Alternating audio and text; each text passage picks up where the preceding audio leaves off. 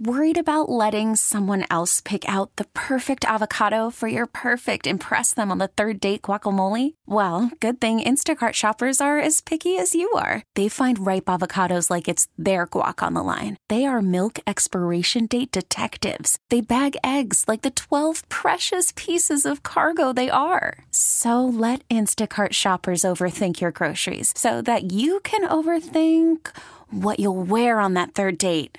Download the Instacart app to get free delivery on your first 3 orders while supplies last. Minimum $10 per order. Additional terms apply. This episode is brought to you by Progressive Insurance. Whether you love true crime or comedy, celebrity interviews or news, you call the shots on what's in your podcast queue. And guess what?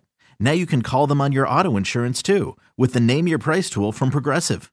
It works just the way it sounds. You tell Progressive how much you want to pay for car insurance, and they'll show you coverage options that fit your budget. Get your quote today at Progressive.com to join the over 28 million drivers who trust Progressive. Progressive Casualty Insurance Company and Affiliates. Price and coverage match limited by state law. From America's farm-to-fork capital in Sacramento, I'm Amber Stott, Chief Food Genius and founder of the Food Literacy Center, a nonprofit that inspires kids to eat their veggies and understand why. Raising Kale will chronicle the stories of food thought leaders that include chefs, farmers, doctors, leading experts, connecting them back to the communities that are building resilience around a fractured food system. Today, our food is linked to obesity, climate change, workers' rights, and so much more. It's time we understand the story behind the food we eat and the impact our food choices have on our health, the environment, and our economy. It's time to start raising kale. Sometimes the cafeteria lady doesn't get the justice she deserves. They work very hard for our kids, and they care about our kids. You may have heard the rumors that school lunch is broken, but have you heard the one about how school lunch is being done right? According to the School Nutrition Association, nearly 100,000 schools and institutions serve school lunches to 29.6 million students each day. Of these, 20.1 million are free lunches. School meals are keeping American kids free from hunger. During the pandemic, schools have continued to serve as a primary source of student nutrition and calories. Studies show that children who eat school meals tend to have healthier diets than their peers. A balanced diet has been tied to better success in the classroom. Our school lunch programs are being run by true heroes. These kale raisers are innovating with local food to support farmers, protecting children's health, and making schools more delicious. Today, you're going to hear how school lunch is supposed to be done. My nonprofit Food Literacy Center is fortunate to work in a school district alongside a school lunch program that breaks barriers. I can't wait for you to meet their leader. Diana Flores wants to transform school kitchens into school restaurants. She serves as the Director of Nutrition Services for California's third largest school district, Sacramento City Unified. It's a low-income school district that's cooking up 30,000 school lunches per day. Forget what you think you know about school lunch. Today's school lunch business is attracting employees like Diana who are proactively pushing back against heavy-handed restrictions that limit the quality of their meals. Flores and her team are on a mission to make school food not only taste great, but also to meet high health standards. I've invited her here to set the record straight on the debate about school lunch. She's the person in charge of delivering those meals to our kids. Welcome to Raising Kale, Diana. Thank you so much for having me, Amber. Let's start at the very beginning. How long have you been working in school food? I started in 2007, so a little over 12 years. And before that, I spent my career in food service, restaurants, specifically steakhouse chains. My very first job was working in fast food, so my career has been food service. I remember you saying you found a school food job description online and you were thinking about moving into the field. And what was it particularly? You knew there would be challenges, but there was something about it that was speaking to you. I think when you spend 20 years in the same job, at some point you start looking at what is rewarding. And it's not about a paycheck anymore. You're really looking for something that every day at the end of the day you felt good about the work you did. And as a young mother at that time, doing something great for kids, something that every child needs is a great meal. Knowing that my kids every day got a great meal and a lot of kids do not kind of drove me to this position. I commute an hour each way. I could easily work much closer to home, but decided it was worth it to work for these kids in Sacramento. Love that. Yeah, and your passion really shows. Paint with a broad stroke. How does school lunch work? You have a certain dollar amount and you have to produce those 30,000 meals. Give us the broad strokes so that people understand how this program works. It's really funny that you asked that right now today, because just about 30 minutes ago, I did something for our new executive chef to kind of break down how our funding works for him so he could have a better understanding how much money he has to spend on food. Mm-hmm. And so we get approximately about $3.60 for a lunch. It's different for breakfast and different for other programs, but I'll just stick with lunch. And out of that $3.60, nearly half of it, about 49% of it is benefits and labor. When you have employees in a school district that get very good medical benefits for them and their family, all free of charge, it's not free. It's coming out of that school lunch reimbursement. Most of that money comes from the federal government, but we get 24 cents from the state government. The downside with that is when the state runs out of their pot of money every year, sometime usually it's around May, April, the state will say, we're out of money, and then you don't get that 24 cents for a few months. Ouch. And then the following year, you get that again. And that happens most years. So then it's even less than the $3.60. And then we approximately try to hit a food cost budget. We have to pay for all of our gas, all of our trucks, all of our food, all of our equipment, refrigerators, all the repairs to our equipment. People do not realize that we actually essentially pay the district for services like cutting our payroll checks, paying our vendors, HR department, working on HR needs. So we pay about $1 million a year just to the district to operate in the kitchens. Pays for custodial to clean our kitchens. So in the end, it's about $1 for food. That's really what it boils down to. And trying to prepare a meal for $1, I think most people would be challenged to do that in their own kitchen, and we're trying to do it for 30,000 lunches. So. And not be serving top ramen every day. Right. So we have to get really creative how we source, where we buy our food, how much we buy at a time. The more we buy, we get better price breaks. So we started our program in Sac City in 2008 with a local purchasing agenda and trying to be our own distribution center. We were large enough that we can do that. A lot of smaller districts cannot do that. And is there another school district doing this? I know some districts that try to buy direct. However, they don't buy the majority of their products direct. We do. Explain how all this works, because this is major improvement that you have made. When we opened a vacant warehouse in 2008, we decided that instead of buying from broadline distributors, which is how food service is typically done, whether you're a restaurant, fast food, fast casual, or whether you're a school district, people typically buy in food service, commercial food service, food from a distributor, like a Cisco Sacramento, Gold Star Foods, Jack Maar Food Service. Those are all distributors. They do all the purchasing for you. They bring it into their warehouses, and then they deliver it to you. And you pay a fee for that. And we've decided to learn how to do that ourselves. None of us had really worked in distribution before. Most of us had worked in food service, and we learned and hired people and trained people, developed our own software, and we buy direct from manufacturers. So instead of one delivery a day with a truck of food on it, we have 4, 5, or 6 deliveries a day direct from the manufacturer. There's so many benefits to it, but in the end, the biggest benefit is the cost. We pay less for our food. So you're cutting out the middleman. That's right. And now you're the one running the fleet of trucks, not That's right. a big distributor. Right. And now that we have 11 refrigerated trucks, that brings the capacities to really think about what we want to put on that truck. I mean, we've streamlined everything from our district mail, our dry goods, our frozen goods, our refrigerated goods. Now we're opening a central kitchen. Those products will go on the truck. Everything goes on one truck every day.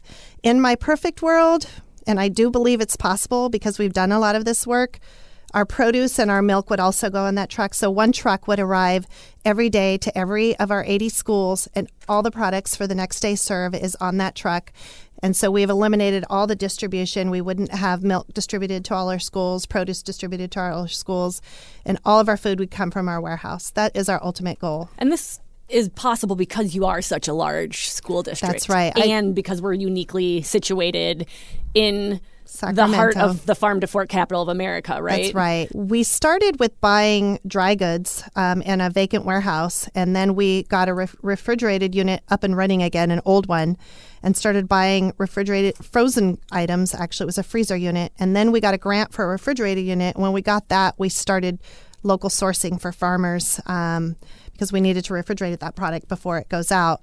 And that's how we started doing that. And that's probably been the biggest compliment to our meal program, is that the produce that our kids get literally sometimes was picked 2 days before and it's on their plate that day. And it just tastes better. And you're working with something like over 20 local farmers by doing this. Right. We've actually estimated it's been over 40 growers. We have a solid network of about 12 growers that we buy from every year in season, but we continue to buy from other growers as needed. Sometimes they don't have enough product to sell us because we are big. So maybe one season they're able to, and then the next season they're not. But we still count them as one of our local growers because in 2 years they might sell to us again. And what are you doing with all this fresh food? How does it get to the kids? So right now we have salad bars in every school, specifically at the K through 8 schools. The kids actually get to self-serve whatever fruits and vegetables they want for the day. And our goal is to source products we know they love to eat. What I used to see was the least expensive apple, oranges every day. And that was pretty much what their variety was. And now they have cut pineapple, they have watermelons, they have strawberries, they have blueberries. We try to source what we know kids like to eat because, one, a lot of our kids don't have that in their fridge at home. Because we're in a food insecure school correct. district. Most of them, that's very expensive for any of us to have in our fridge. And two, if you put produce out there that they don't like, they're not going to eat it. And how are you going to get kids to learn how to eat fresh and healthy food if it's not something they gravitate towards? So we start as early as preschool. We have preschool programs where 3 and 4 year olds actually get the same produce that the elementary kids get. So by the time they hit kindergarten, they're a little used to eating it. And I'm surprised how much they love salad. They love to eat salad. So we have some sort of salad every day on the salad bar. When you started in the school district, did they have those salad bars yet? Is that something that you helped to implement? So the salad bars, we rolled them out. Oh gosh, I don't remember what year that was, but it's probably about 6 or 7 years ago. We rolled out a salad bar in every school. And that definitely is a commitment that we will continue in the future. The salad bars are a big piece of our meal program. With the central kitchen that's coming, which I'm sure we're going to talk about, we will prepare some salad kits, a variety of different salads and scratch-made salad dressings so that when the kit gets to the school, our staff, all they got to do is toss it all and then put it on the salad bar. And we believe that's going to open up a lot of other options for our kids that they haven't seen. Mostly what they eat is ranch salad, a little bit of ranch on their salad. We want them to explore other taste profiles with their vegetables. And how do you go about getting kids interested in something new and something different? Well, it's not easy. Kids are very finicky eaters. I think it's just starting young. We rely on our partners, like you, Amber. You're probably our biggest partner in that you're in our after-school programs with our most needy kids, and you teach them how to cook.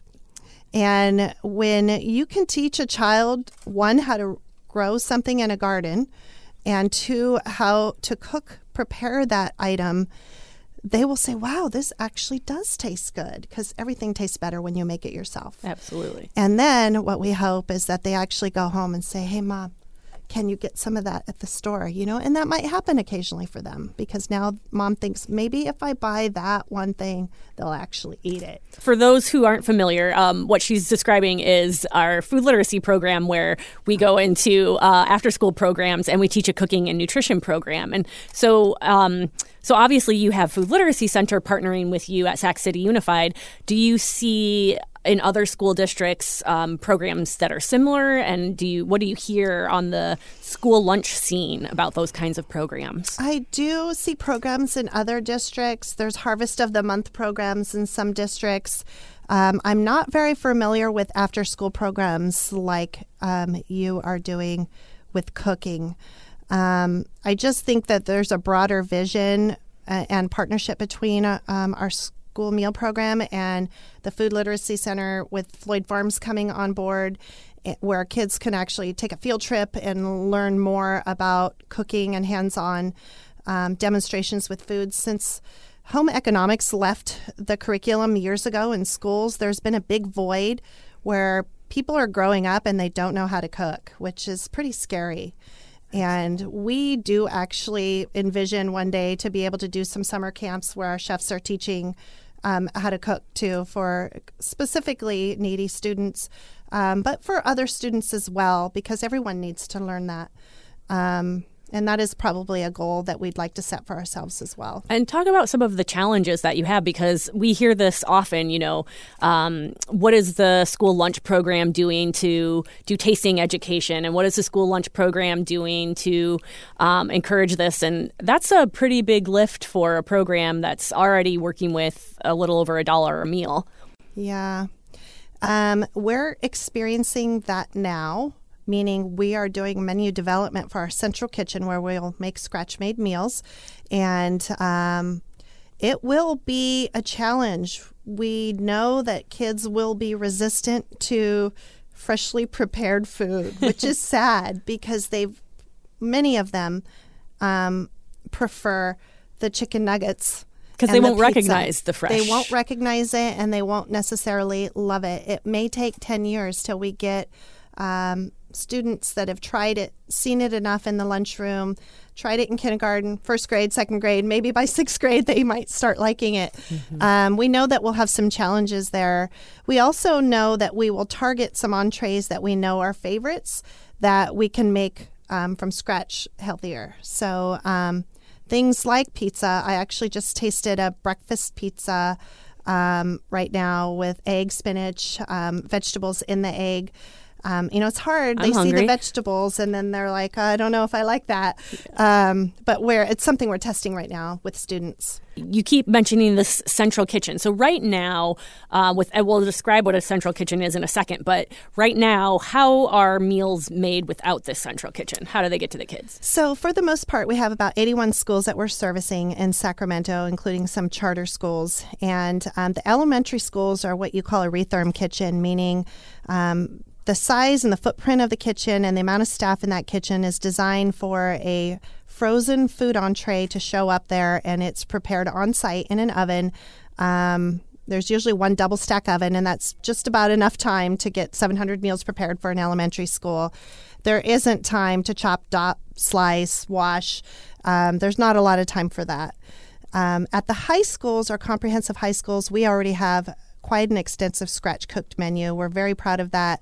We have increased our meal count immensely, which I will talk about in a minute, too. And meal count means the number of kids coming and actually eating the school lunch. Over the last 10 years, our meal count has steadily increased every year over year. At the elementaries, we feel like that is our biggest need to try to get to scratch cooking, and that was why the central kitchen came to fruition, was specifically to try to bring our elementary menu up and do some of the things we're doing for the high schoolers for the elementary. And the limitations are the facilities in the elementary schools. They don't have the same kitchen setup as the high schools, correct? The facilities and the number of staff. So because of the reimbursement we get, we are limited to how much labor we can spend on meals. So I could just hire more and more staff and put them in that kitchen, and then maybe we could get to scratch cooking, but then I'd be backwards and operating in the red, and I'd have to ask the district to help support those costs.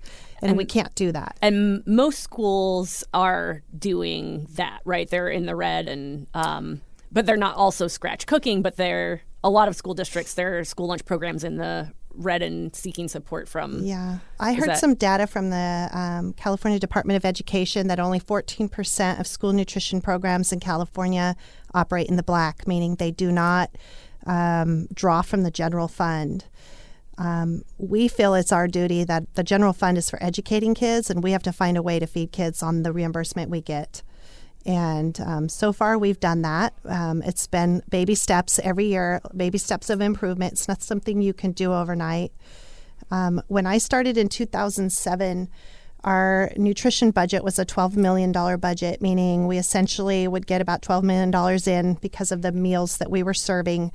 And this next year, I have budgeted $30 million. So we have more than doubled it in about 12 congratulations. years. Yeah. Congratulations. That's amazing. Yeah, and that's really due to increased meal counts. More kids are eating the food. Increased breakfast counts because we qualified 58 of our 80 schools as community eligibility provision, meaning all the kids can eat at no charge. So a lot more students are coming in for breakfast, which does help children academically because a lot of them wouldn't eat breakfast before they came to school before. Our meal count has increased substantially, all age segments, but specifically high schools. We've seen a big increase in the last 5 years. And then we have a supper program, after-school supper program, that is part of our revenue increase as well. Those are amazing numbers to see that type of participation. And I think it is because you have put so much effort into the salad bars, the local food, testing. You've got a new chef this year. And coming up, you'll get the keys this year to a central kitchen. So explain what the central kitchen is and how that complements the existing school lunch. Yeah, so I'll just say it before I forget. If you want to know more information about our central kitchen, it's www.thecentralkitchen.com. You can learn more information about our program, our central kitchen, our executive chefs on staff, and our menus. But essentially, the word kitchen is a little bit misleading. It's really a food production facility. It makes massive amounts of food in a short amount of time with limited labor so that we could prepare the number of meals that we need to for our students. That's really what it's for. We envision all our dressings, sauces, salad kits. We invest in fresh soups. We can make fresh sandwiches, which sounds really funny, but making sandwiches for an elementary school is impossible in the kitchens we have now. We can make fresh sandwiches. We are doing something that I've not seen. We've toured many states and up and down the state of California. We've looked at every central kitchen in schools. I really did not learn a lot from a lot of the central kitchens in schools. We went outside of schools, looked at casinos and other mass feeding central kitchens and learned a lot from them. And we have in our new kitchen a meat processing area that is a temp-controlled room where the meat never leaves temperature controls for food safety and a HACCP program. And we will process our own meats from scratch as well. So those will hopefully all be locally sourced. And this means like making your own our own sandwich chicken pieces for salads or soups, pastas, our own taco meat. We can have strips of basically any kind of meat you could think of, we could process ourselves rather than pay the expensive processors to do it for us. And then they package it and freeze it, and then they send it to us. We're buying a lot of those products now, but they're very expensive. So we hope to save money on doing it ourselves. Plus, we create jobs in Sacramento, which is also great. We also have a produce processing center, which is going to be huge for our farm to school program. We might be able to purchase from some smaller growers now and just integrate their products into our salad bars. It doesn't have to be enough for the entire serve. It could just be a small bag that goes to every school and it gets tossed in with everything in our kits. You know, it doesn't have to be enough for 30,000 meals anymore. Right. Because anyone who's tried to chop multiple watermelons for a picnic, that's a big production. Right. You need a specific space. Right. You need specific machines to do that at scale. Right. It's the machinery. It's how we package it, how we're going to ship it. There's a lot there that we have to learn. We've never operated like that before. So it'll be baby steps. It'll be a few years in the making. But we definitely hope to do some scratch cooking next school year. We'll get the keys in November. We are planned to move our supper program over there. That'll be one of the first things we do. And we're going to start with the easy stuff first, start making our dressings, start making our soups, probably start our produce processing. And then we'll probably move into meat processing in the next year or so. And then the dream is that in those elementary schools where currently they're eating the frozen entrees, they'll be having from scratch pizzas and spaghetti sauces. That's true. We actually have a pizza processing center. We decided that is a favorite for kids. So if we're going to do it, we're going to make it healthy and we're going to do it ourselves. And then we also have a great bakery where we can bake our own loaves of bread. There will be a lot of things we can do with the bakery, and that will be a whole nother thing that we'll have to learn how to do. And to want to do this, because you could have just stuck with the status quo, gotten your food through the middleman. To want to do this, there's a fire in your belly to make school lunch amazing. What is driving you? Well, I kind of said it in the beginning, but I guess because of my restaurant background, I just thought we could do better. And everyone kept saying, oh, it can't be done. The reimbursement isn't enough, but we could do more with the reimbursement we do have. I am advocating for changes with USDA and school meal programs nationwide. That gets kind of complicated because it is a complicated program. But one thing we're asking for here in Sacramento is something called cash in lieu of commodities. We get about almost $2 million of commodity goods from USDA. It's a shopping list of predetermined processed items that we can pick and choose from and use it to offset our food costs, use those products to help keep our food costs under control. But I don't want those items anymore. I want raw ingredients, but they don't offer that. They say they want scratch cooking, but they don't offer that on the commodity list. Mm-hmm. They do offer some things like dried beans and legumes, but I can buy those easy. That's not something that I really need. What I really want is a check. Send me the check and I'll buy locally. Reduce freight costs, reduce distributor costs, support our local economy. We are lucky in California. We have lots of produce to pick from here. And it's not unheard of. Oakland Unified gets it, and we won it. It's a long story.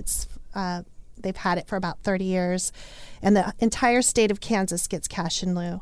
So I'm just trying to knock on some doors there, and we're advocating for cash in lieu of commodities. I think that would further help our program. What about parents listening?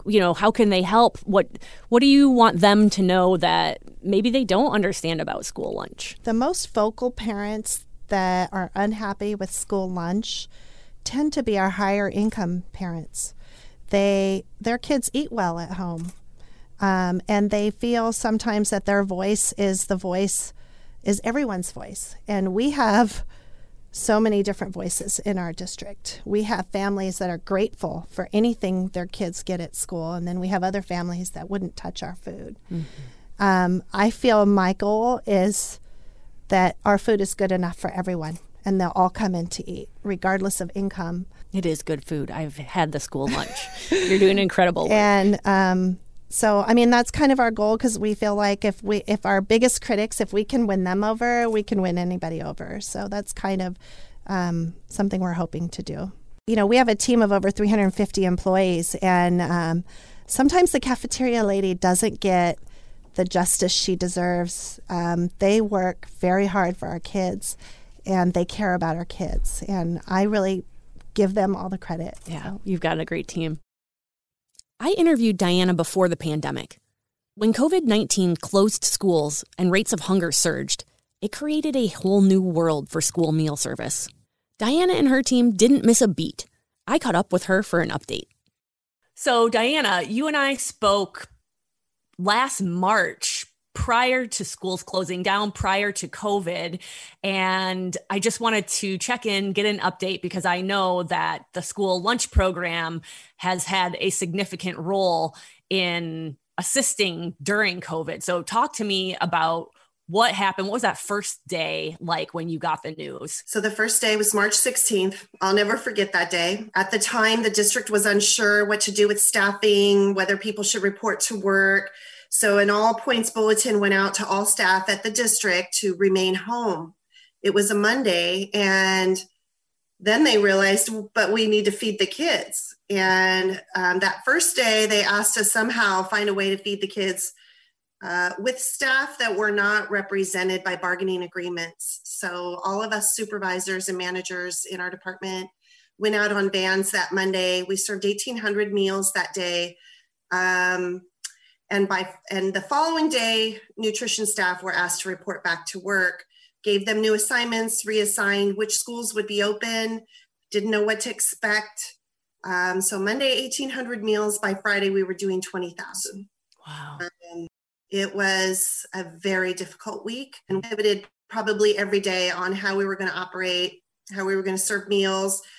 At that time, the safety protocols were not dialed in. We were kind of left to figure it out, get masks. Are we going to put food in trunks? Are we going to pass it through the windows? And it seemed as the weeks went on, we just learned best practices from other food service operations across the country, and decided sometime within that first month that we would keep our staff a good 10 feet or further from all cars, which was a great decision. And we have found a way to keep our staff safe and our community safe. That's fantastic. And I know, you had considerations for your team to think about, the kids, the families.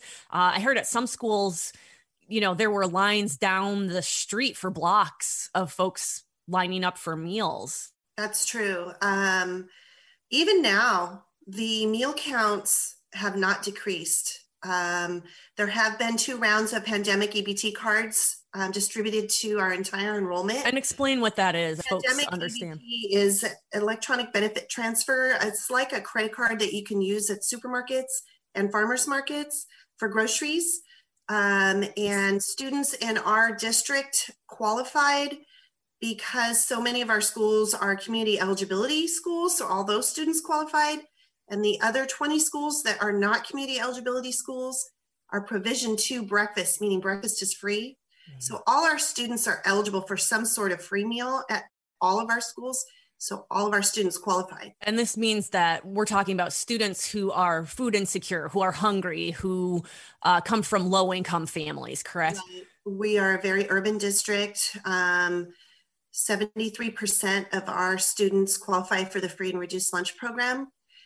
And so the minute you know that your income might be, in our families, they know that their income might be affected. A lot of them are frontline workers. A lot of them work in restaurants or in jobs which pay minimum wage. And a lot of those jobs were impacted by COVID. Yeah. And when you think about that first few weeks of the shutdown in California, everyone was hoarding food, stocking up, proteins in your freezers, stocking up dry goods.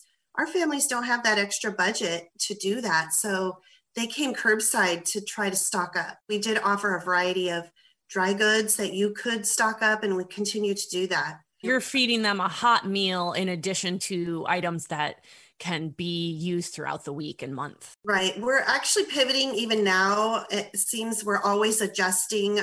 We were finding that a lot of the hot meals, by the time a parent or guardian picked them up and then got back home, they'd be cold and not the best quality. We had some parents say, I would just rather cook it at home. Mm-hmm. So we're kind of doing both. We still have some hot meals that we think might stay hot, but some others that are ready to cook at home. I can't imagine the amount. I just feel like in the beginning, like you were saying, every day you were pivoting. I mean, have those pivots even paused, or do you continue? Not really. We're constantly reassessing to think, how can we do more? How can we be more? But then the COVID counts go up. So we're concerned about changing our operation when we don't know, if staff may be close contacts of a family member and you have to quarantine. And we've had to do that. And we continue to do that. And we err on the side of caution at all times. So if a family member has any COVID symptoms and don't even have COVID yet, we still ask staff to stay home just to be safe. Yeah. That affects our operations when you don't have enough hands. Right now, we're doing between 30 and 45,000 meals. And that's the other challenge, is one day you'll do 30,000, the next day you'll do 40,000. And how do you deal with that? We rely on some backup shelf-stable meals all the time when more cars come than we plan that day. And so you have things as the existing meal plan is running out and there's still cars coming, you're pivoting on the spot Right. staff? So early in the pandemic, we would run out of food, and that was really gut-wrenching. So we came up with a process to create bundled meals that are shelf-stable meals that we can just keep on site. Every site has them. If we run out of food, then we switch to that. Wow.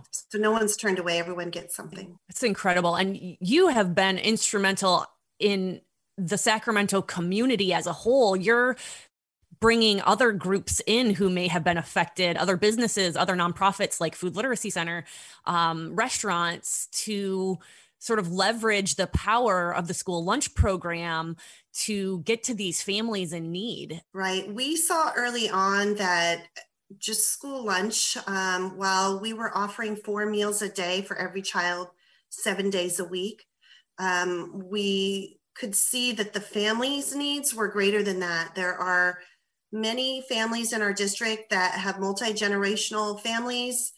Grandpa and grandma live in the home. We're not allowed to offer meals for any adults. Anyone basically 19 and over, we're not allowed. So we did start pivoting for adult meals, working with the food bank in Sacramento, doing food bank drops at many of our school sites alongside our school meal program. We worked with the Family Meal Project with Downtown Restaurants, where they created meals for 11 of our schools, and they served meals alongside our school meal program. And then also with you, Amber, and your team, I was saying, how can we have you curbside with us? Because our students know you and your team, and how can you help distribute more food for the families? So your STEM kits have been well received by our students and our families, and we appreciate our partnership with you. Well, we appreciate it as well. I mean, it's been unprecedented times, unprecedented levels of hunger. They say that we're going to be looking at these levels of hunger for the next 10 years. So one more decade. We've seen statistics saying that we've gone backward 30 years in terms of the progress that had been made in terms of child hunger. So, you know, the work that you're doing, the work that you're enabling community partners to do is so important during this crisis and this ongoing unknown. We just don't know the future either. I would hope that USDA takes notice that food insecurity is just a day away for many families. So how many meals have you served through this crisis? So I remember after March 16th, in 6 weeks' time, we served 1 million meals. Wow. And since then, we retabulated, and at the end of December, we served 7.2 million meals since March. Amazing. Wow. Yeah. Wow. The need is high. Yeah. So that kind of demonstrates that things haven't really changed. I would say every 6 to 7 weeks, we were doing another 1 million meals. So it's been going on the whole time. Wow. People need this food and they're reliant on it, clearly. It took a village to be able to continue and sustain those large meal count numbers. We received some reassigned workers to our program from our child development aides and our bus drivers. All were reassigned to our program this school year as of October. And when we were able to do that, that's when we started offering meals at all 40 sites for the weekends. So that helped expand more access to more families. So important. You know, we closed on a Friday, and by Monday we had lines of cars. I mean, I think a lot of people are surprised by that our community is living paycheck to paycheck. And when they are not sure that paycheck's coming, the effects on the family are huge. I fully believe that every child in the United States should have a meal at school, just like they have books, just like they have other supplies. If someone can afford that meal, great. Maybe they pack a lunch if they want to, but the option should be there for every child. There still are problems with access to school meals nationwide. Lots of families do not apply on the meal application, concerned for a number of other reasons. There's also a stigma surrounding school lunch still to this day. Kids are embarrassed that they might get a free lunch, so they just don't eat because their friends maybe can afford a lunch. Somehow we need to figure that out. And this is a perfect whirlwind that shows people how important food is for everyone. And you obviously can't learn in school if you're hungry. And we know that happens. Absolutely. And for folks listening, how can they help? I would say that the first thing that I would recommend is donate to our nonprofits. It's probably not what you were leading to, but some school districts are struggling financially to put the meals out. Our meal count is so high right now that we are sustainable right now. We never know if in 6 months that will change because regulations change all the time. But right now it would be our nonprofits trying to reinstate our Family Meal Project, donating to the food bank who have limited resources, and they do so much with what they get. That's where I would point people. And if they can, talk to their member of Congress and make sure that they are prioritizing these issues. That's true. That is completely true. Lots of advocacy work. So if anybody is interested in advocacy work, I'd be happy to have a one-on-one conversation with someone. There's many things that we see in the school meal program that could be improved, and would love to catch some people's ears in Washington on changing school lunch nationwide. And I'm not saying fund it more, I'm saying fund it differently. And we'll be putting resources on our website so that people can learn more, can read more. So please go there to check out more resources about how you can get involved and to keep yourself informed.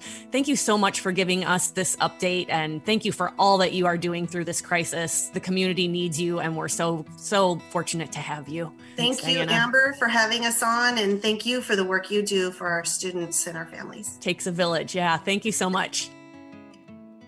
Thank you for joining me today to learn more about our heroes in school lunch. At Food Literacy Center, our partnership with the school meal program has enabled us to reach more children and bring them more locally grown foods. Diana has a special way of bringing abundance to a program working with very few resources. Our students are lucky to have her. While you're listening, help me out. Please rate the podcast and share an episode with a friend. You may have heard that I wrote a book. Food Anatomy Activities for Kids is out now. You can order a copy wherever books are sold. Kids learn about the history, culture, and science of food by rolling up their sleeves and heading to the kitchen. They'll learn about the seeds of a fruit that we ferment before we eat them, cocoa. Then they'll experiment with ways to melt chocolate to make Oaxacan hot chocolate. They can also be a vegetable reporter by charting the 5 senses they experience while tasting new veggies. Tune in next week. I speak with a scientist who's designing new vegetables. He's doing something radical with our food. He's making it taste better. You'll learn why this is unique and learn all about purple peas. Next time on Raising Kale.